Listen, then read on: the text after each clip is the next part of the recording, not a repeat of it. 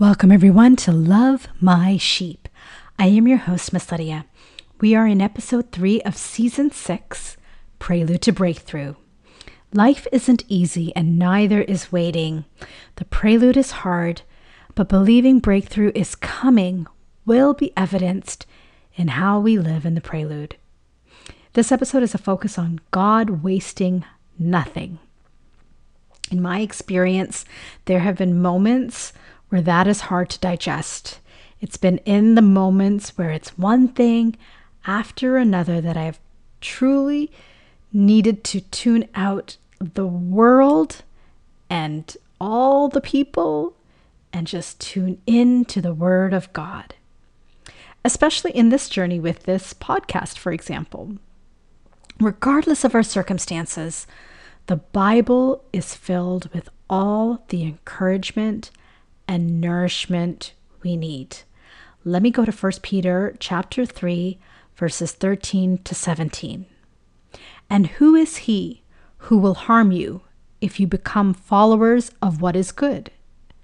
But even if you should suffer for righteousness' sake, you are blessed. And do not be afraid of their threats, nor be troubled, but sanctify the Lord God in your hearts, and always be ready to give a defense to everyone who asks you a reason for the hope that is in you, with meekness and fear, having a good conscience, that when they defame you as evildoers, those who revile your good conduct in Christ may be ashamed. For it is better, if it is the will of God, to suffer for doing good than for doing evil. Amen. Focusing on following good, on being righteous, doing good, is not easy. And it comes with suffering. Unfortunately, the vocation of suffering is not easy for members of the family of God to delight in. But my earthly father's best moments as a child of God were in his physical suffering. I certainly learned that from him, to not whine or complain. In his painful moments, he would sing, "God is so good." I wondered if he was praising God to distract himself from the pain, and I have to say, that does work. After all, it is a garment of praise for the spirit of heaviness. We are created to worship God, and that is not circumstantial. I think that is why I have a great admiration for those who have joy in the valley, because that is what I saw growing up.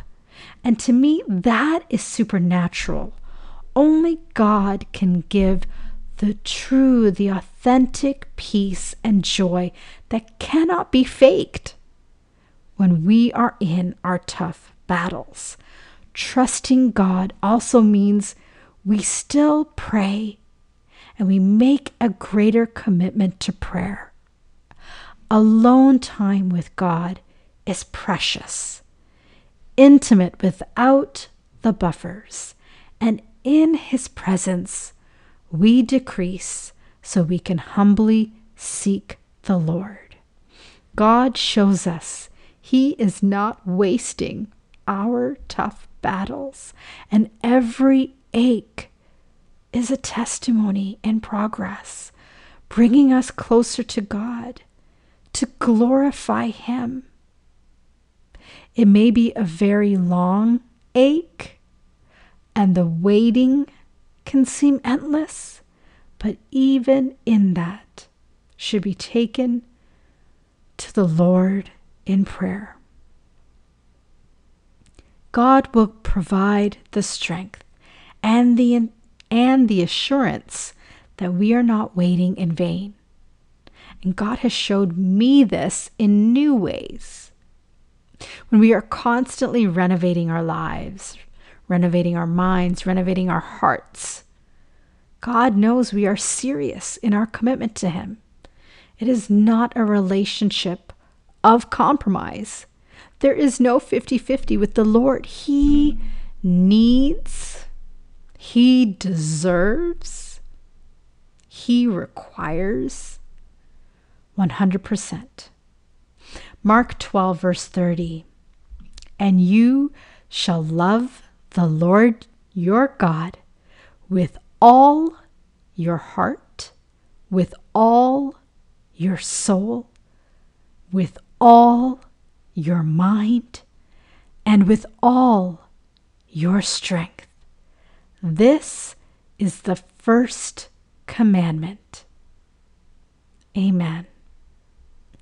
When we are truly committed to that, then He's at the forefront of our desires, at the forefront of our thoughts, our words, and we honor Him by not putting Him in a box, but by letting Him fully lead our heart, our soul, our mind, and our strength.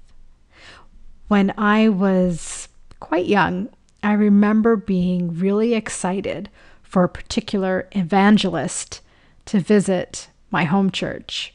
I had heard about this man by his nickname, and his enthusiasm was legendary. And while I cannot remember the sermon he preached that Sunday, I remember his presence. He had an excitement that I had not seen in a preacher before. It was infectious, and I felt my spirit really needing that at that moment, to see that in a preacher. I mean, how can anyone talk about the Lord looking like they're bored? There have been times I have wanted to say to monotone preachers, do you even know Jesus? And that's just it. I need the feeding from someone who does. I need to hear the joy, to feel the love, and know that I'm not seeing the person in front of me, but I'm seeing the Lord through them. I need the person to fade into the background and see a facet of glory of God like I have never seen before. I am so blessed to hear someone who is excited to talk about Jesus, and not in a fake manner or like someone who's trying to shove the gospel into me, but in a way that I can tell they're so in love with Jesus, and that love is not exclusive to them, but inclusive to all. And they have testimonies that demonstrate their suffering is very real, but they are counting it all joy because they know God wastes nothing. Father God, I thank you for who you are, and that everything you do and permit serves a purpose, a greater purpose, a glorious purpose. You waste nothing, especially our pain.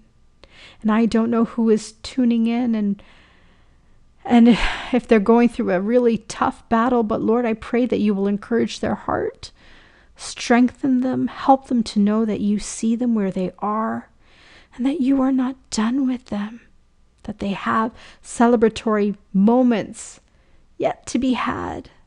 May they know what to do, when to do it, and how to do it by your guidance alone. May they know how to discern your voice by tuning into your word, tuning into prayer, and truly loving you with all their heart, soul, mind, and strength. Help us all to be fully committed to you in this regard. Help us to make a daily and hourly commitment to love you 100%, so that you can fill us with your love for others. Thank you that we are called to be vessels of your glory, and may these vessels always bring you honor. It is never about us, and that's why you do not waste anything. Help us to not be distracted, and may you be magnified greater than our loudest noise. I ask all these things in the precious name of Jesus.